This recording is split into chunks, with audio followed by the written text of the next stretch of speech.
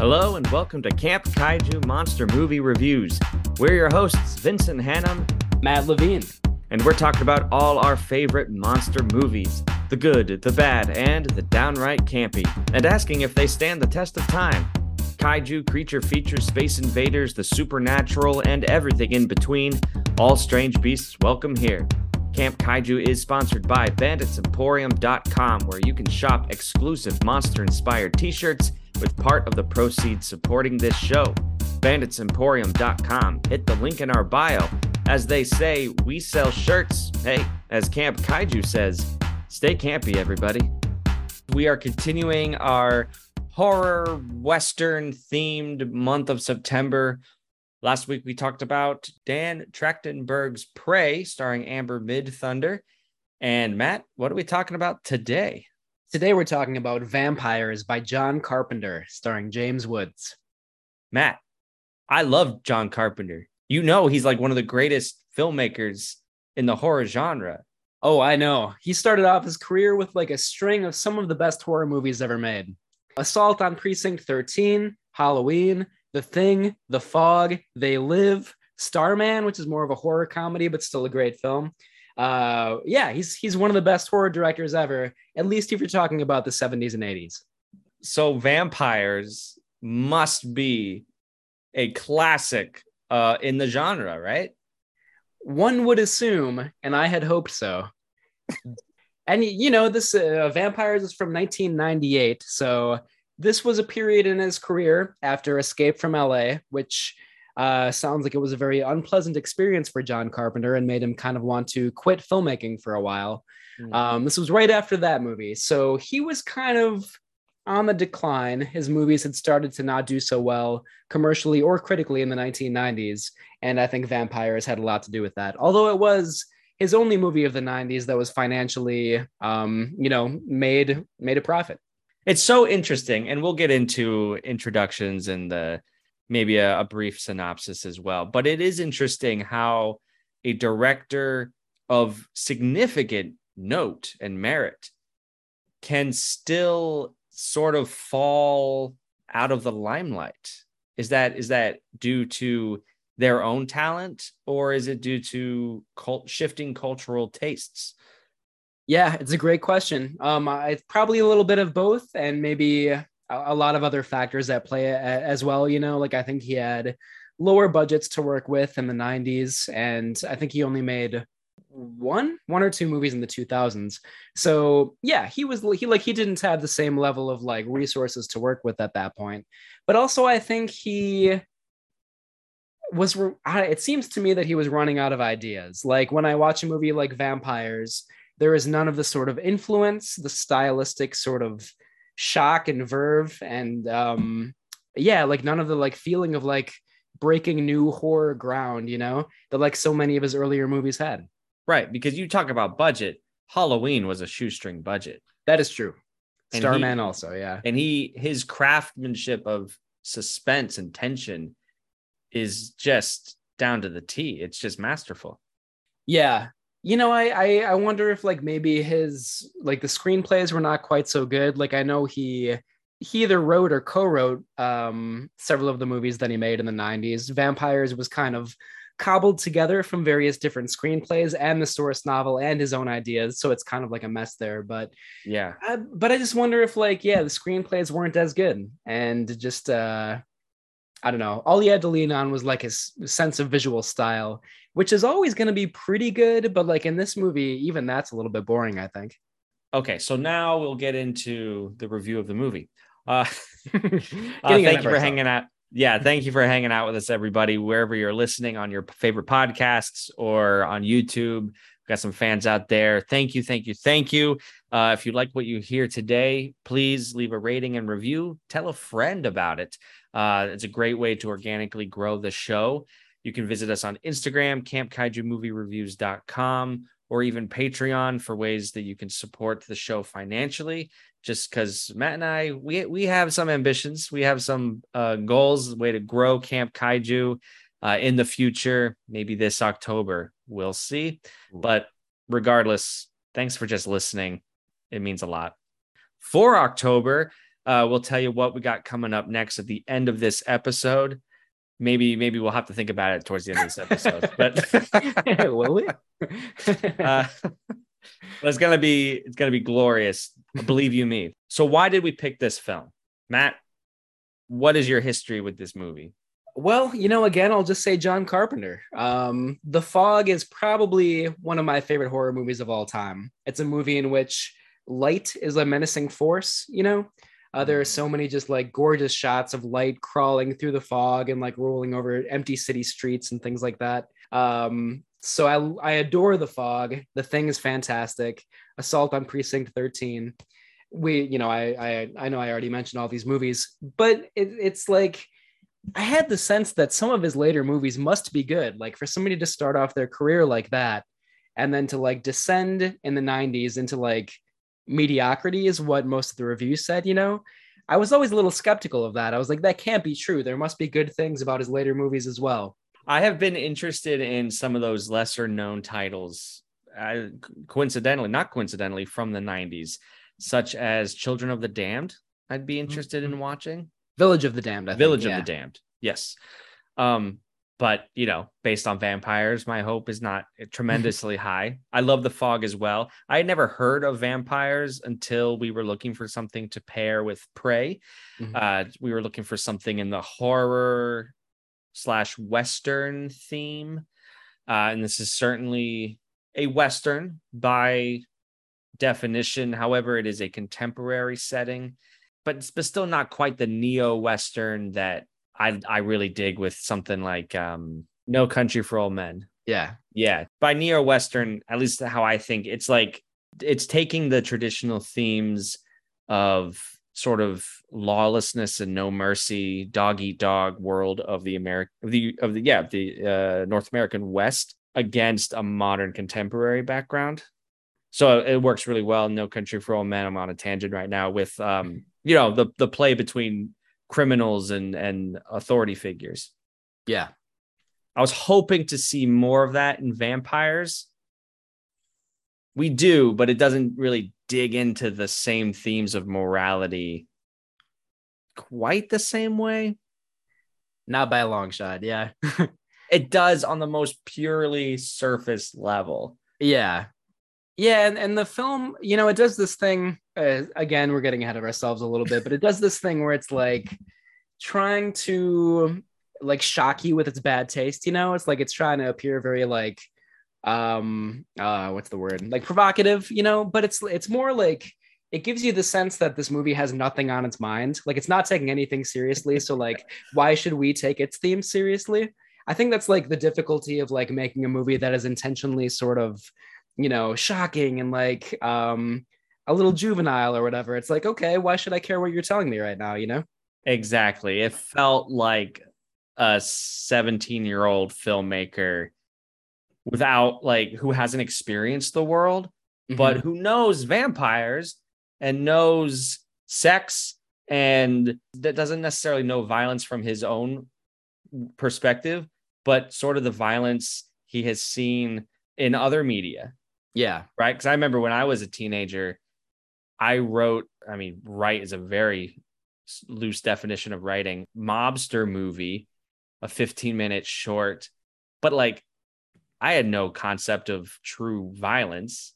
I was just copying movie violence. And that's kind of what Vampires reminded me of. Yeah.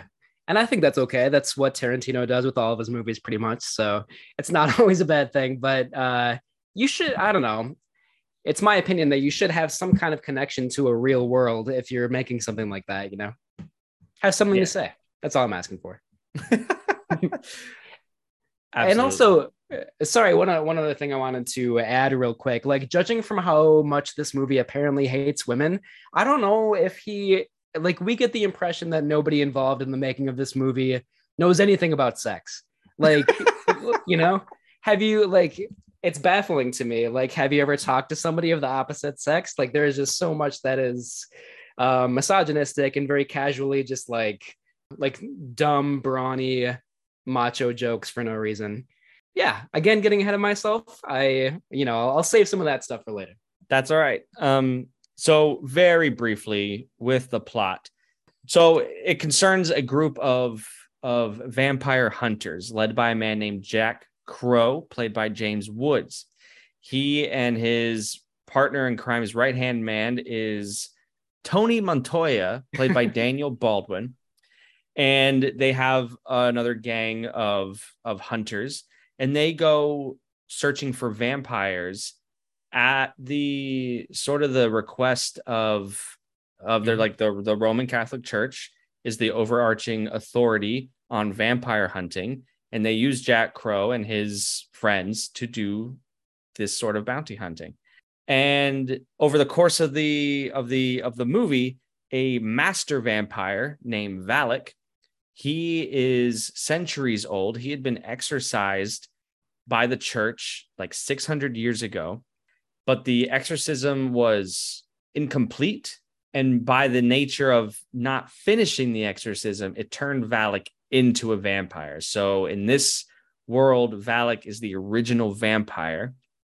And he is on a search in the Southwest for the so-called Black Cross, which he will then use to finish the exorcism ritual, consequently allowing him to walk in the daylight. His end goal being turn everybody into vampires, world domination. And it's up to Jack and Montoya to defeat him because Valak has killed their entire gang by this point, while infecting a prostitute named Katrina with the vampire virus, as one person virus. Yeah, thanks. so then Jack and Montoya take Katrina under their wing for protection, supposedly, but really they are using her connection with Valak to get an understanding of what Valak is up to. Mm-hmm. So it's kind of a cat and mouse thing until the end.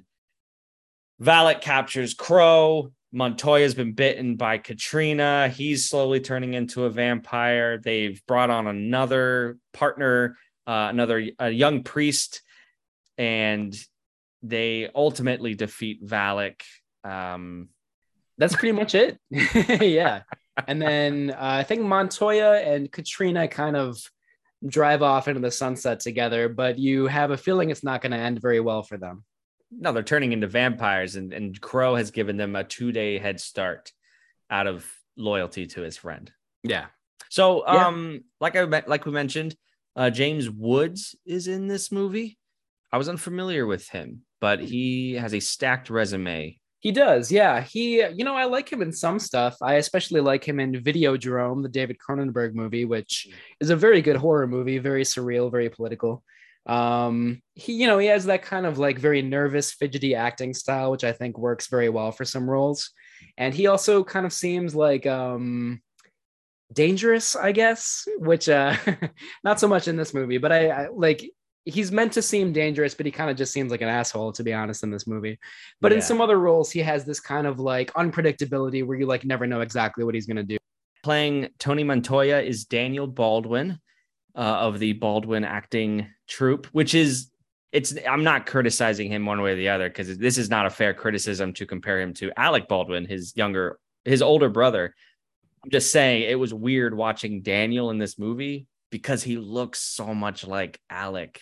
Yeah, he's a puffy version of Alec Baldwin, basically. For sure. Even sounds like him at some points. Yeah. I was like, whoa, weird. I do think it's fair to criticize him. He's really terrible in this movie. And right. Yeah. But it's not fair to compare it to say, oh, I wish I had Alec Baldwin in this movie. Yeah. Nobody would have made this role work. Yeah. Right. Yeah. He won an award for like worst actor of the year, not from the Razzies, but from like a different sort of like I can't remember what it was, but it's like, honoring the worst movies of the year, and he won or lost. So, a little tidbit for you. Another fun tidbit, a connection to Camp Kaiju. Daniel Baldwin stars in the 1993 remake of Attack of the 50-Foot Woman with Daryl Hannah, directed by Christopher Guest. So, which we may be talking about in a future episode, possibly. We've talked about the original. I would love to talk about the remake. We'll have some more Daniel Baldwin content on a future episode. I can't wait. Who knew? Friends, if you're listening, please let us know your thoughts. We want to hear from you. If you want us to talk about Daniel Baldwin anymore, let us know who you are, the Danny Baldwin fans out there. Even if it's Daniel Baldwin himself reaching out to us, asking us to talk about him more often, we will do so. We will have him on. Ooh, yeah, I like that idea. Honestly, that'd be great. Cheryl Lee plays Katrina. She also played Laura Palmer from Twin Peaks. You know what? For my money, she brought a certain gravitas to a very thankless role. Agree. She gives it her all, and thankless is right. She deserves a lot better than this. Yeah. Yeah. So without further ado, banditsemporium.com is our official t-shirt partner and sponsor. You can check out their links in our bio, but first and foremost, check out their website. You can buy monster inspired t-shirts from Camp Kaiju. Coolest part is part of the proceeds go to supporting Matt and I and our show and future endeavors. Couldn't do without you. banditsemporium.com. As they say, we sell shirts. As Camp Kaiju says, we talk bad vampire movies. We talk vampires, literally the name of the movie. Indeed. Yeah. You know, it occurs to me, there's a movie by Catherine Bigelow from 88, from the late 80s, I think, called Near Dark, which is another vampire movie set in the American West, which maybe we'll talk about on a future episode because that movie's a lot better than this one. And I feel like maybe we should have watched that instead. But yeah, maybe that'll be in a future episode. Catherine Bigelow? Yeah, of the Hurt Locker and Zero Dark 30 fame. Yeah. Oh, nice. Her early movies are really interesting. Like she, you know, Near Dark is good. Strange Days, which I think she made after Point Break, is also really good. So yeah, her early stuff is worth checking out for sure. Another 80s vampire movie that I've never seen, but I thought about while watching vampires is The Lost Boys. Yeah, I mean, talk about camp. That is an extremely campy movie, but it's fun. I would love to talk about that sometime. Everyone I've talked to, like typically, like my mom loves that movie. I feel like it's a favorite of Gen X. I think so. It's very quotable. There are some really ridiculous moments in that movie. It's fun. Yeah. That's cool, man. I don't know about John Carpenter's vampires, but I do like the genre. I do like vampire movies.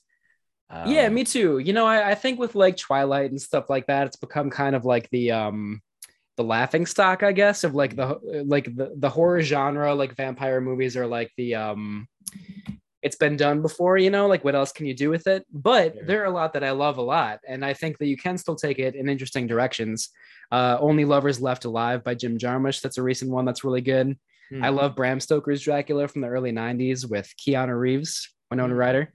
Yeah, so there are a lot of good ones. I'm glad that we're like opening up the vampire can of worms on Camp Kaiju. To talk about more movies in the future. And Salem's Lot is being redone this month, actually. Speaking of, so we touched on theme a little bit there. I definitely want to get into more themes or lack thereof. Before we do that, production backstory. You talked about Escape from LA. I find it interesting because I'm a movie nerd. Carpenter cited a few Western movies that he found inspiration from. Mm-hmm. The two he mentioned was Red River by Howard Hawks and Sam Peckinpah's The Wild Bunch. Two extraordinary movies, in my opinion. Yeah, agreed. Very different movies, too. Yeah. If vampires had actually been like one of those two movies, oh my God, we'd have a masterpiece on it. You're probably right about that. Yeah. Yeah, and you know, like Carpenter has talked a lot about Howard Hawks before, and there are a lot of similarities between his movies and Hawks. You know, like this sort of idea of like men banding together, like stoic professionals who nonetheless like form friendships and have, you know, deep connections to each other. So there's a lot of overlap between Howard Hawks and John Carpenter, usually in a good way. Like The Thing is a very good example of that. Yeah, I mean, like vampires is no Red River. It's like it's an unfair comparison. They're like in totally different universes, you know? Yeah, I like the end of Vampires when Montoya and Crow are saying goodbye to each other. It's supposedly reminiscent of the end of Red River between Montgomery Clift and John Wayne.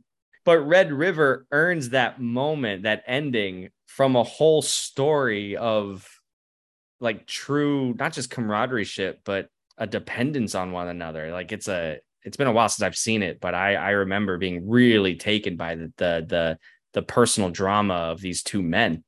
Yeah. Montoya and Crow, they're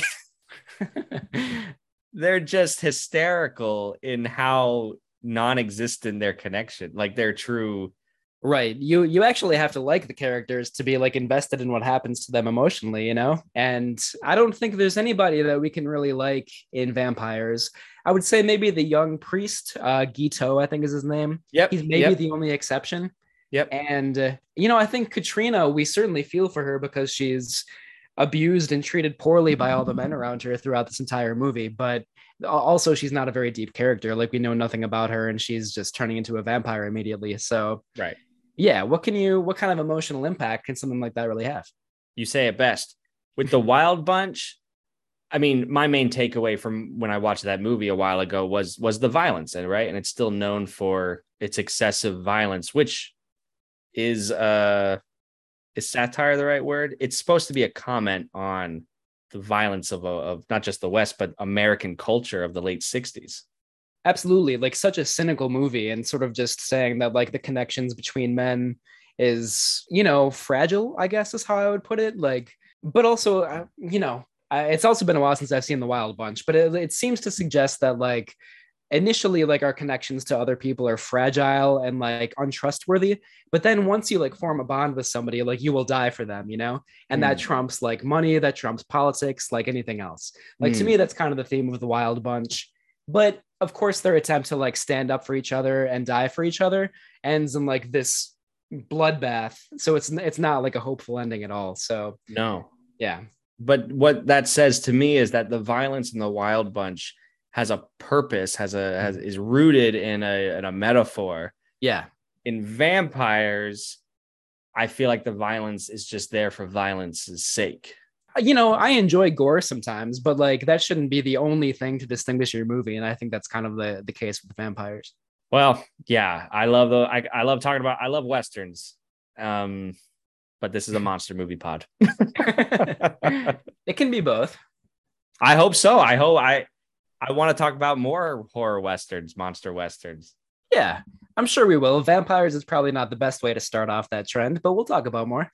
Well, Prey was the best way to start off that trend. Very good point. Yeah, absolutely. Yeah, but that was okay. We won't go there. Listen to our previous episode for a conversation on a fine Western picture.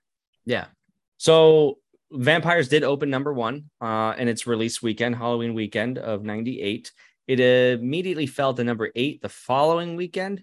The film was then followed by 2 direct sequels. So who are we to criticize? It kicked off a franchise. Vampires Los Muertos in 2002 and Vampires The Turning in 2005. I'm sort of morbidly curious to see that. Unless the masses wish us to do an episode about them, we will not. But we can watch them. We can just watch them. So, there's the sexuality that's inherent in vampire imagery. The relationship between let's start with the sexuality inherent in the vampire imagery, because of course we have like the penetration of the fangs, like digging into the neck. In this case, it's even a little more sexualized because the master vampire Valak appears to be going down on Katrina and biting her somewhere in her nether regions. We don't really know exactly where. Mm-hmm. So that is made very obvious in this movie because subtlety is just nowhere to be found in vampires at all. And, I feel like that's actually a good way to like start talking about the misogyny and homophobia in this movie, because it is rampant throughout the entire thing. Yeah. I don't know. First of all, Katrina is horribly treated. She is turning into a vampire, but there's like a scene where they strip her naked and tie her face down to a bed. And there's zero reason for that. Just there to have a naked girl there. It makes no sense. And if the guy that ties her down then is like the love interest that like runs away with her at the end of the movie. It's so stupid. And that's not to mention like sort of just like all these sort of throwaway lines of dialogue where like James Woods is like killing a female vampire at the beginning and he's like, "Open wide, honey." and then they like find a skull somewhere, and I think it's the Montoya characters like nothing like a little head, right?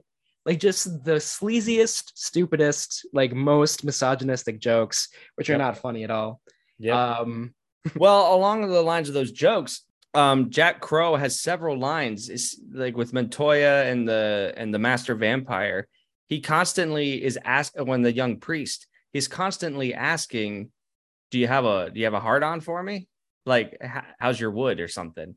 It's just the most juvenile joke, but it's not even delivered like a joke, which right. is my like this movie's tone is so weird for me, where it tries to be funny, like it's trying to be funny. Yeah, like I feel Yeah. like the movie's both like homoerotic and homophobic at the same time, which happens actually kind of a lot. I think, especially in like sort of like immature bro movies where it's like terrified of homosexuality, but it's also like all the male characters are like obsessed with each other all the time and obsessed with their own dicks and each other's dicks. Like I think that happens all the time, you know? And this movie's kind of a good example of that, or a terrible example of that. Because there are like derogatory slurs for gay people used in this movie, but then you have him like you have this relationship between Jack Crow and the Padre, which gets sort of sincere, like very sentimental, to the point where like it's like, oh, I think they're actually in love right now. And I Mm. don't think the movie is trying to convey that. I think it's just like this weird ingrained homophobia where the movie doesn't know how to treat male friendships, even though John Carpenter claims that that's what he's trying to do, is like an emulation of Howard Hawks, you know? Right. We've bashed this movie a lot, we'll admit it, but I think there are some conversations worth having along these themes. Mhm. The characters display an insecurity with themselves, with their male friendships, but the movie is not seemingly not attempting to critically analyze that thought. Because I would love to sit here and say that Crow and Montoya are actually closeted for each other, but the movie doesn't go there. The movie's not willing to go there. Right. And like how like macho they all act all the time with like the extreme violence and like all their weapons and their gear and stuff like that. The movie's really going out of its way to like make sure we don't get that impression. Like we, you know, like they seem like macho guys, you know? But then they like they're obsessed with each other, they're obsessed with penises, they're obsessed with like hurting this woman who, you know, the cruelty towards her is excessive, I think. So Yeah. yeah, it's like a weird contradiction where the movie wants to show their sort of like extremely close bonds, but it doesn't know how to do it in a convincing way, you know? Right. Meanwhile, they're running around impaling everybody with phalluses in terms of stakes and harpoons. And I mean, that's why vampires are inherently sexual. Just seems like this movie is trying to like shock and offend us in the sleaziest and most immature possible ways, which just, you know, it's like, all right, I don't think that you're really trying to tell me anything right now because you're really loud and obnoxious about like convincing me that you're not trying to tell me anything, you know? Like Yeah, it's giving an impression of like shallowness. So why should we care? Yeah. exactly. We don't. Yeah, right. And I, you know, I also just want to add, like, of course, the master vampire Valak is a man, but it just seems like so many of the vampires in this movie are women. Like several of the vampires killed in the first scene are women, who are like dragged out into the sun and like explode into flames. One of the other vampires that's killed in that first scene is a Latino man. So it just seems like, what is the sort of representation that you're doing with these vampires here, where like all these white men go in with their weapons and their gear and they like flippantly kill these people that are like from different communities, you know? Mm. They're maybe it's not intentional, but I don't know how you couldn't notice that. And it just seems like if I can throw out the phrase white supremacist, like this movie does kind of seem like that a little bit, you know? Mm. You're not wrong. And you know, like maybe I'm giving it too much credit and thinking that like it's sort of like representation is supposed to represent an ideology or whatever.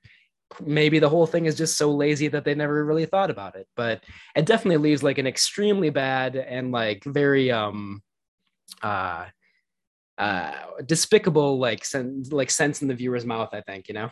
It's just made with the broadest strokes possible. like Valak and his vampires, they find the Black Cross at the mission full of friars. They're just running around like cartoon characters, and there's no sense of respectful storytelling for the religion being portrayed, which could be a comment. That could be a thematic choice, the criticism of the church. Absolutely. Mhm. But the movie just goes about kind of just rampaging through these themes rather than trying to dig into them and figure them out Yeah. intelligently. Yeah, totally agree. Yeah. I can mention one of the only things that I liked about this movie, which kind of brings up another theme. So yeah, so there's the young priest character who he kind of idolizes the cardinal, right? I mean that's what the religious hierarchy is. And then at the end of the film, we find out that the cardinal is kind of like involved with this plot the whole time. He's aligning with the master vampire Valak because he's getting older. He wants to like he finds immortality too tempting to pass up, right? Hmm. So there's a scene where the father, the young padre, Gito, I think is his name, he witnesses this happen. He sees his idol sort of like turn into a monster sort of before his eyes in a way. And I will say that like the theme of religious hypocrisy, which is not very strong in this movie, but it's certainly represented by the cardinal, and the young padre is sort of like trying to grapple with that and the sort of amorality of this man that he idolized is one of the few effective scenes to me in the movie. Mm-hmm. And there's a nice, I thought, a nice close up of the cardinal when he's speaking to Crow. Crow is he's been hung up on a cross. Crow is going to be used by Valak in this final exorcism as a sacrifice, and he's crucified on this cross, and he gets pulled down from the cross. Stuff happens, and there's a scene where the cardinal is revealed. Big twist, which was not handled effectively. True. But there were some nice close-ups that I thought were well used. Yeah. That's about it. That's about all the good stuff. Yep. That's it. A close-up. Ooh. Yeah. You've never seen it before. I did like as excessively sort of ungrounded as the violence was. I did think the effects themselves were pretty good. They were practical effects as far as I could see. And the rampage in the mission with all the friars running around, like, holy crap. If you're into practical effect blood and gore. For sure. Yeah. I know one of the makeup effects designers is Greg Nicotero, who's kind of become like a big horror practical effects guy. Like he is on The Walking Dead, the AMC show. Mm. He does a lot of the work for that show, and he's done so much other stuff, which I can't really think of right now. But that stuff is very impressive for sure. So if you're a gore hound, and I'm, like sometimes a really gory practical effect is visceral, it's exciting, it's astounding. Like, I'm not ashamed to say that sometimes I like stuff like that. And it's usually pretty good in this movie. Yeah. Yeah. How about the moment in the beginning? This is when the movie still had me, honestly, when Valak shows up to the motel and wrecks the party. So Crow and his crew, they're partying after successfully defeating this nest of vampires, and there's prostitutes and drinking, and it's a good party. And Valak shows up, opens the door, runs his hand right through one of Crow's buddies, and like lifts his arm up and completely slices the man in half from navel to cranium. And the man falls apart in two pieces. There's blood and guts everywhere. Best part of the movie. Oh my God. Seriously. It really is. Yeah. But that's like you said, I was still kind of hooked at that point, and I was like, whoa, this is getting intense. It's getting crazy. And then it all kind of goes downhill from there. Which is so interesting. Yeah. What happened? I think for me, it was the Katrina character when she enters the picture, and I guess they do kidnap her in a way. She is a vampire. They are vampire hunters, so they're going to take her with them against her will. at that point, it just kind of became a little tasteless. Yeah, I agree. And I think if you have like one scene of like butchery after another, kind of there's like a little bit of variation there, but like it does get very repetitive. So like, an hour and a half later, if you see another man like sliced in half or whatever, it's like, all right, I've seen this before. That's the thing too. Like the movie drags at a certain point because it is just one sort of butchery after the next. Yeah. Yeah, there's a scene that I think works okay where it's in like an old abandoned prison, and there's a scene where like a guy is sort of like I think it might be the father. He's in like the basement of the prison and he sees like a dark shape coming at him from like a hallway. So like here and there are like little moments like that which maybe are like spooky for approximately 2 seconds, but that's not enough to sustain the movie. Yeah, very thin plot, and they tried to Crow. He has suspicions because Valak knows his name, and he goes to the cardinal and he keeps saying, "How does he know my name? How does he know my name?" And then at the end, when it's revealed the cardinal was behind it all, you go, "Oh, that's how he knows my name." But I was like, it's like a nice attempt at sort of weaving this mystery. But like everything else in this film, any nuance gets buried under the extravagance of the action.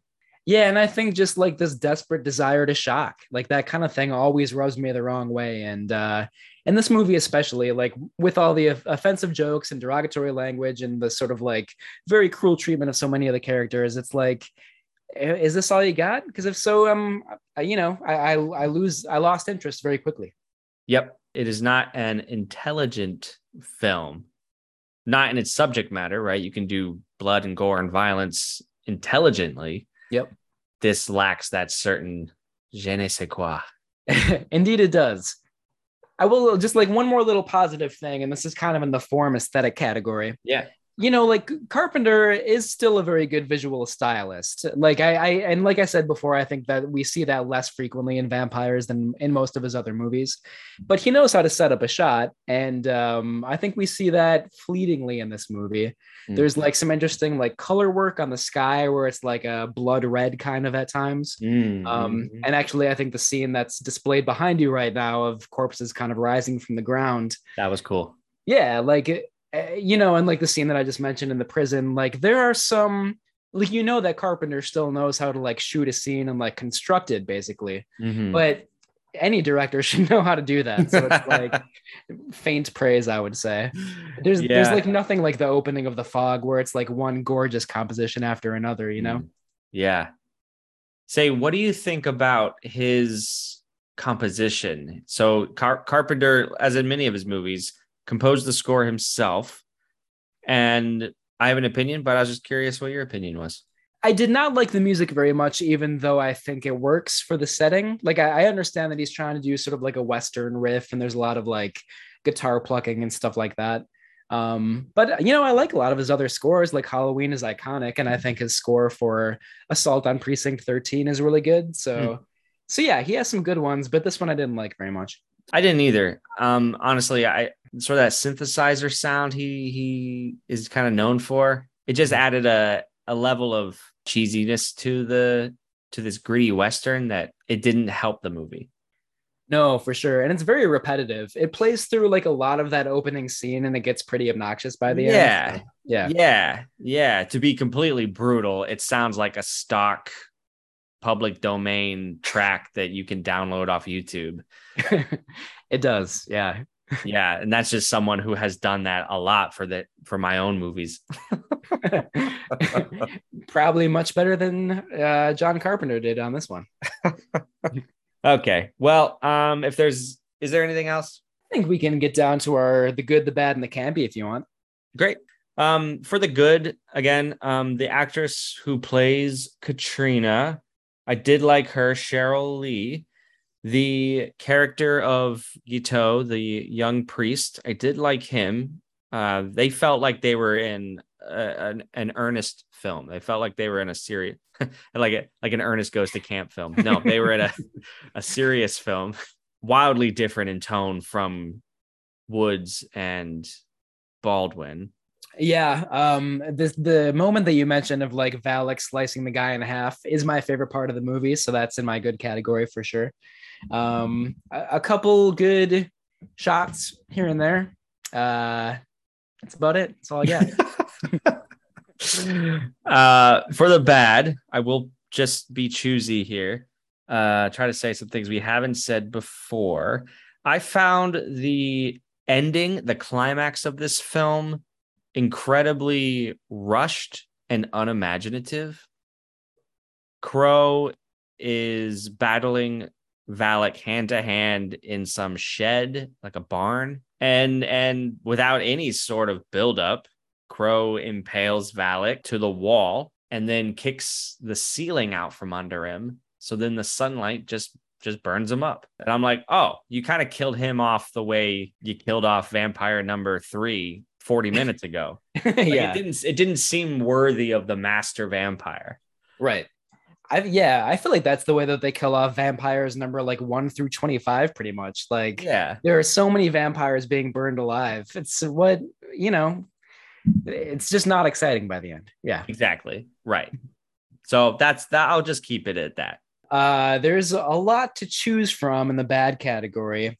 I just want to reiterate that this seems like such a hateful, misogynistic movie. It was very difficult to watch, to be honest. And I mean, I don't really care if you're like trying to like shock or like seem like provocative or whatever. Like, if you do that sort of thing, I'm not gonna like your movie. That's pretty much it. Unless certainly some movies can do that in like an intentional way where it's like trying to expose that sort of like prejudice or like way of thinking or whatever. This movie does not do that. It's empty shock value and it's pretty disgusting for a lot of it, I think. I agree. There's a tone of revelry in the violence, particularly towards the Katrina character, Mm-hmm. that is just gross. So, Yeah. I agree with you. Yeah. For the campy, there actually was one campy moment that worked for me. Like it wasn't, oh my God. So Crow, he returns to the motel the morning after Valak's rampage.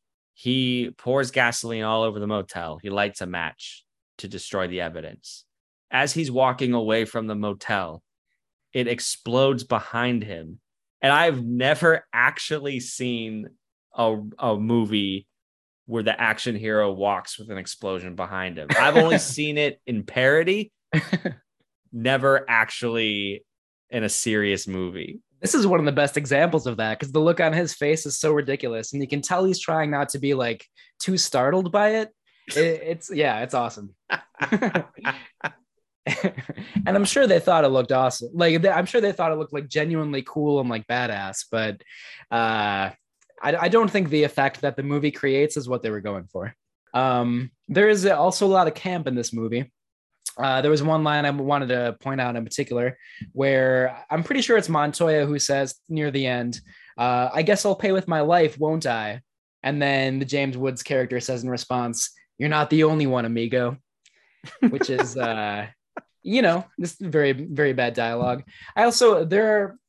Okay, I'm sorry. This is a little bit of a tangent, so I apologize. But Go for it.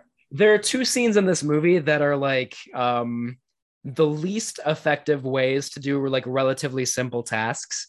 There's one part where James Woods is burying a corpse, and he like buries it in like a narrow crevice that's like right next to the road, and it's like 2 feet deep. And he like buries it by like straddling two sides of this like sandy crevice, which I've never done it myself, but I'm betting that is like the worst way to bury a corpse. And then like towards the end, there's a part where the cardinal needs to get like a blood offering from the James Woods character. So he like he slices his leg through his jeans while he's hung up on the cross, and then just like waits for the blood to like slowly seep through the denim and into this cup. It's like, what? There are so many easier ways you can draw blood from somebody. Yeah. I just thought those were both very amusing, and the people in this movie are very, very stupid. That's the moral. I was just looking for those are prime examples, Matt. I was just looking for a couple of those penis jokes that Crow throws out. So he says to Valak, let me just ask you one thing. After 600 years, how's that dick working? Pretty good. It's like, why Why are you interested in that? I mean, it's Right. cool. It's cool if you are, but are you?